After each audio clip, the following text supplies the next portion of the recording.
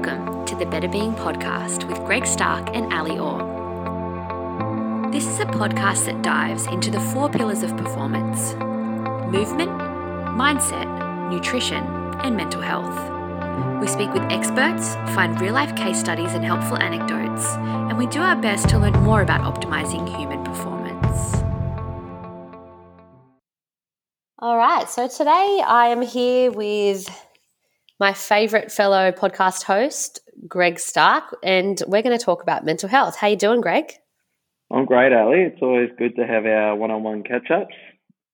Yeah, I love it. And I'm really excited to talk to you about this because with the current climate and how everything's going, I think that mental health and mental well-being is something that we really, really need to hit on the head. Yeah, I 100% agree. And we're hearing more and more cases of increases in stress, anxiety, depression. I mean, it's really starting to come to a head. So it's an area we're all very super passionate about. So I look forward to delving a bit deeper into it. Yeah, so, I mean, what do you think it is that's causing all of these things to sort of come to a head now? What are the reasons why we're all feeling so down and anxious? Yeah, I think there's a lot of factors at play. I think firstly, uncertainty, not knowing what the future holds. Where's the end point of what's going on in the world at the moment? You know, are we going back into offices? Are we working from home? Are we going into lockdown? It's very much a day by day scenario. I think there was something I saw the other day where it was, am I working from home or am I living at work? And so people are really struggling with the concept of those boundaries between work and life, and people are reporting that they're more sedentary, and it's a whole new world out there. So, and then there's the other things of job uncertainty. Will I be employed? Will my business last through this period? So it's no wonder that there's huge amounts of stress and pressure and anxiety about the future. Yeah, I think it's becoming more and more evident that as things change around us, our mental health really does start to take a bit of a hit. And the anxiousness is getting really high.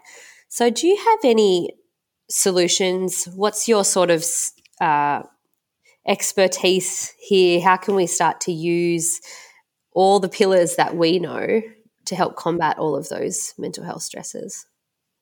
I think the biggest thing is there's so much in the world right now that you can't control.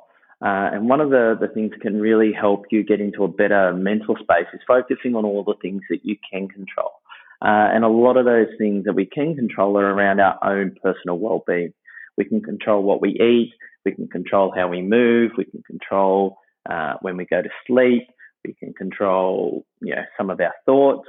So if we focus on all those aspects and empower ourselves by doing those sort of things, it just enables us to better cope with the rigors of change and it ultimately help build resilience. Yeah, so focusing on things we can control. And if we don't know where to find information about how to control these type of things, because I know a lot of people come to me and say, I really want to get ahead with this stuff, but I don't know where to start. Where should people start looking for information? I think, look, the best place to start is to start, and little 1% wins are always going to help. Having someone to talk to as well and talk about how you're feeling is a really great place to start. So, your social networks become even more important. I think I've said this before, but we shouldn't be calling it social distancing. It should be just physical distancing. We need to make sure that we're keeping the social fabric and the social network together. And I think that's always the best place to start. Yeah. Do you have any good tips for that, or like things that you're doing to keep your social networks together? Yeah. One of the things that we started when COVID first hit, a group of mates and I organised a regular Zoom catch-up every Thursday online, and we met up, and originally it was just to talk about how we were feeling and things that were going on in our lives, anything that we wanted to talk about. And then over time, this has sort of evolved into a pub trivia night as well, which has been really, really fun. But it's been a really good place for us to all come together on a regular basis and catch up. So I think that was something really simple. I've also heard of other people, having WhatsApp groups where you've got to post how many steps you've done or going for exercise or whatever it might be, to try and really create that social connection still. Yeah, that's a good idea. I think it's important to get your friends involved in something fun and competitive, sort of keep each other engaged during this time. I just have a question too. From a male perspective, I guess this is something that comes up a lot in regards to mental health, but do you feel like it's hard to get guys to open up with each other about how they're really feeling? Oh, 100%. I mean, there's a reason why men, if you look at all the statistics around mental health and suicide and those sort of things, I think there's 8 suicides a day, and of those 8, 6 of them are men. There's a reason why men really struggle, and it's hard for us to communicate our feelings.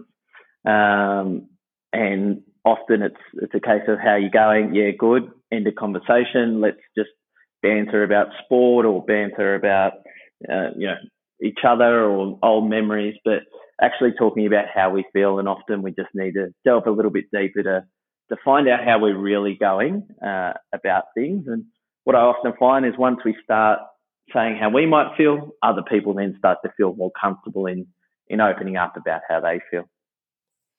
Yeah, that's awesome. I think there's something powerful about being vulnerable and showing that it's okay. And that's definitely something that we should be trying to improve the culture of, I guess, especially with men.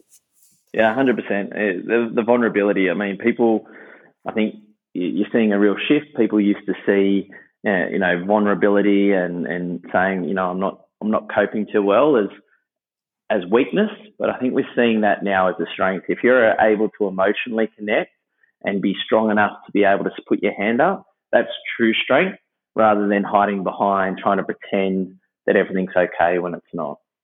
Yeah, I agree. It's really powerful when you see people that you're close with, your loved ones, even people that you look up to, and they show a bit of vulnerability. It makes you feel like it's actually okay to have those emotions. And I think there's something really, really powerful about that. And so where do you think, we can start, I guess, in terms of exercise, nutrition, recovery, mindset? These are the things that we always talk about. What are some practical things we can put into place regarding our pillars of performance, and how can we, try to improve our mental well-being through those? Well, exercise is one of the areas that we're most passionate about. And I think what we know about exercise and the way that it works on our brains is it's not even just a case of decreasing any anxious feelings. It doesn't just give us this massive release of feel-good endorphins, but what we actually know that it does, it actually changes the physical structures of our brain.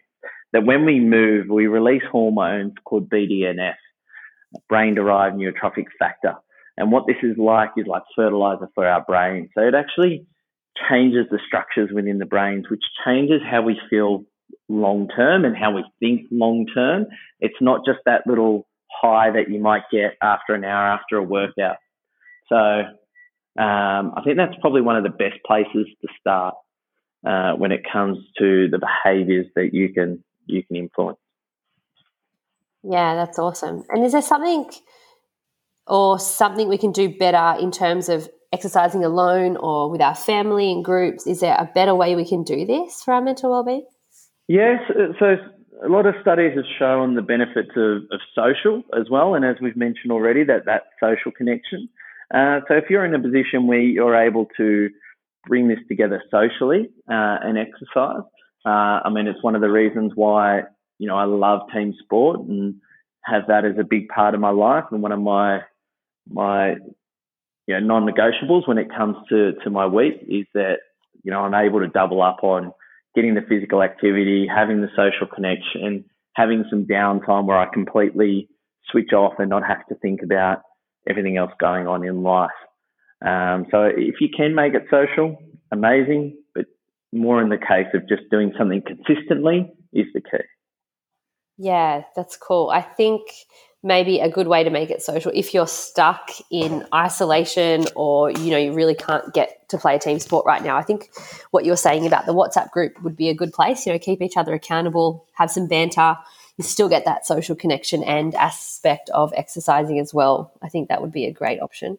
Yeah, we're getting a lot of that with clients as well. I think, we've spoken for a long time about doing things online and doing things over Zoom and Teams, that it enables us to stay connected to our clients a lot more. And I think often the thought of doing things online hasn't been that appealing for people. But now that the whole world has shifted onto these platforms, people are loving the fact that they're able to connect with their coach instantaneously and basically bring them straight into their living room or to the park with them, able to have conversations with them, talk about their health, even talk about life, and then more importantly, get physically active as well. Yeah, that's awesome. I've seen a lot of great feedback from people saying that they didn't realize how good it would be to go online, with their coaches, from our clients and stuff, just saying how, comfortable and easy it has been compared to what they thought. And I think that's a really good indication that we're doing something right. Yeah, 100%. Yeah. So the next question I had, I sort of wanted to ask you about workplace mental wellbeing, because this is something that, you have a lot to deal with and you're an expert in this field. So in terms of making sure that the workplace, or if you're working from home, you're doing the best you can to make sure that your well-being is good. What are things we can do there? Where can we start? I think one of my frustrations in the past is often going in and speaking to these corporate companies, and they're like, "Oh, we've got to focus on mental health right now, and you deal with physical health, so we don't need your services at the moment." I mean, as we've spoken about already, that one of the best ways that we can improve mental health outcome is to get people physically moving. It's something that we know that science has said that there's huge benefits for things like depression, anxiety, stress-related syndromes. That companies are only now, I think, starting to see the value in the areas that we work in combination with sleep, nutrition, and mindset as well. And I think also at this point in time, because we're not just dealing with a financial crisis, we're actually dealing with a health crisis at the moment as well. People are being more isolated. Companies now have shifted their focus into health and well-being is something nice and fluffy that we can offer as an employee benefit, to being now the health and well-being of our people is essential. That we need to be helping them and supporting them and doing as much as we can for them, so that they thrive and can get through this stressful period of life. And it's been great. It's been fantastic. I feel that the whole dynamic and conversations that we have with companies now has shifted to genuinely caring about people's well-being outcomes. Yeah, that's awesome. It really is the change that we needed to see from corporate companies, I think, really pushing this concept that if the people aren't well and your people aren't happy, then they're not going to be, producing the type of work that you need as a company. And seeing people come on board with this idea, although it took a crazy life event to do it, I think it's really encouraging, and we're going to see a lot of great work in this space in future, I think. Do you agree with that? Yeah, 100%. It's a very exciting time for our industry and our profession to see how we evolve. As much crisis is going on in the world, I think workplaces are fundamentally going to change, and it's going to become a lot more people-centric because it has to. Yeah, and that's a really exciting idea, I guess, that finally the people are going to be looked after, and the companies will look after them no matter what happens. All right, so usually we do, at the end of our podcast, we always do quick fire rounds, but I thought I would sort of finish up today's chat with a few little changes to our quick fire rounds. So I wanted to ask you, in regards to mental health, what do you think are the biggest misconceptions about mental health? a good one. I think, one of the ones that I spoke about earlier is the separation between the mind and the body, that they operate as one. The fundamentals to looking after our bodies in terms of sleep, nutrition, exercise, managing stress are the same fundamentals to good mental health outcomes. And I think the other one that I always find very common, and again, probably more even in blokes, is that things have to get really, really bad before we feel the need to reach out for help. That I think everyone can benefit from a coach in their life, and having someone to just talk to is one of the great things you can do. Yeah, that's awesome. And I guess, so my next question was going to be, if you could change someone's mind about something, what would it be? And I guess that's sort of a good answer already. Like we should be trying to promote changing people's mind, that they're able to talk to people and open up and, bounce ideas off each other and help each other stay well. You agree with that? Yeah, and I think the other thing there as well is don't let things get to breaking point. Don't let things get so bad where you feel like there's no other option. Take proactive steps in building a better life for yourself. Oh, that's awesome. I think that's I love that, what you just said, take proactive steps. We need to be on top of this stuff before it gets too heavy, before we start drowning. Yeah. And the thing as well is that, the same things that help prevent disease are the same fundamental principles that help achieve performance. So no matter what end of the spectrum you're trying to fight, doing those principles of moving regularly, eating well, sleeping well, and managing your own workloads and stress loads is going to put you in good stead to lead a really happy, healthy life. Yeah, that's great. All right, next question I have. Do you have any good books or podcasts or resources and stuff that we could recommend to people, I guess, relating to mental health and wellbeing? Look, one of my favourite books when it looks at the physical and the mind and the body relationship is called Spark by Professor John Reiki. He gives a whole host of different case studies and scientific research and his own experiences in clinical psychology around the benefits of the physical activity and how powerful it is in managing the different mental health conditions. Yeah, cool. And I guess I have one too that I would like to recommend is a book that I read recently by Johan Hari called Lost Connections, which is about depression, and it's actually what they say it's about is why you're depressed and how to find hope. But it's actually a book that talks about using exercise, nutrition, and social connectedness to help you feel better and to sort of take away the idea that we need to always medicate these things. Like, it sort of gives you an alternative perspective, and I think that's a really great book as well. That's awesome. I want to read that one. All right. Yeah, you have to get onto it. All right, Greg. Well, is there anything else you wanted to talk about on this subject today? Is there anything else you wanted to add? I think we've covered most things there. It's, like I said, an area that we're super passionate about, and like I said, there's huge opportunity and potential to really change lives at the moment and help people through these tough times. So I've really enjoyed chatting to you. Yeah, I've really enjoyed the chat too. Cheers, Thanks, Ali. Greg. Thanks for listening to the Better Being podcast. If you want to learn more, follow us on social media at Better Being PT on Instagram and as Better Being on LinkedIn and Facebook. If you like what you heard, drop us a review. And until next time, stay well.